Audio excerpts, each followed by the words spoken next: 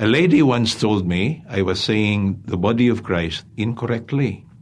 Half amused and half baffled by her comment, I wondered how many ways one can say the body of Christ. As I reflected on the lady's words, her point dawned on me. I may have sounded like I offered the people the body of Christ as in a criminal, or the body of Christ as an inmate, instead of the sacrament of the body of Christ. But there is no such mix-up, however, with the Latin term Corpus Christi. Today's solemnity of the Corpus Christi highlights the real presence of Jesus in the Eucharistic elements of bread and wine. It is our Catholic belief, drawing from today's Gospel, that Christ's words, "Take it, this is my body, this is my blood," changes the substance of the bread into the real body of Christ, and of the wine into the true blood of Christ.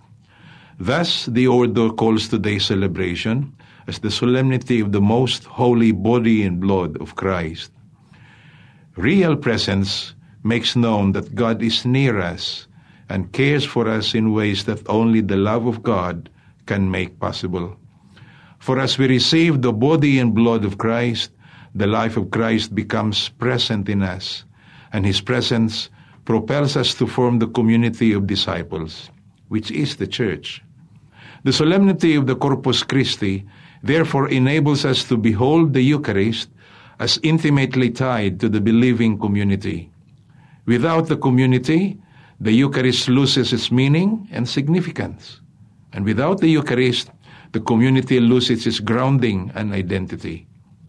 This gathering of the community of disciples, or the people of God, as the Church is also known, is made possible by the all-encompassing love of Christ, who welcomes and includes everyone, whether one is a baddie or a buddy or a sinner or a saint.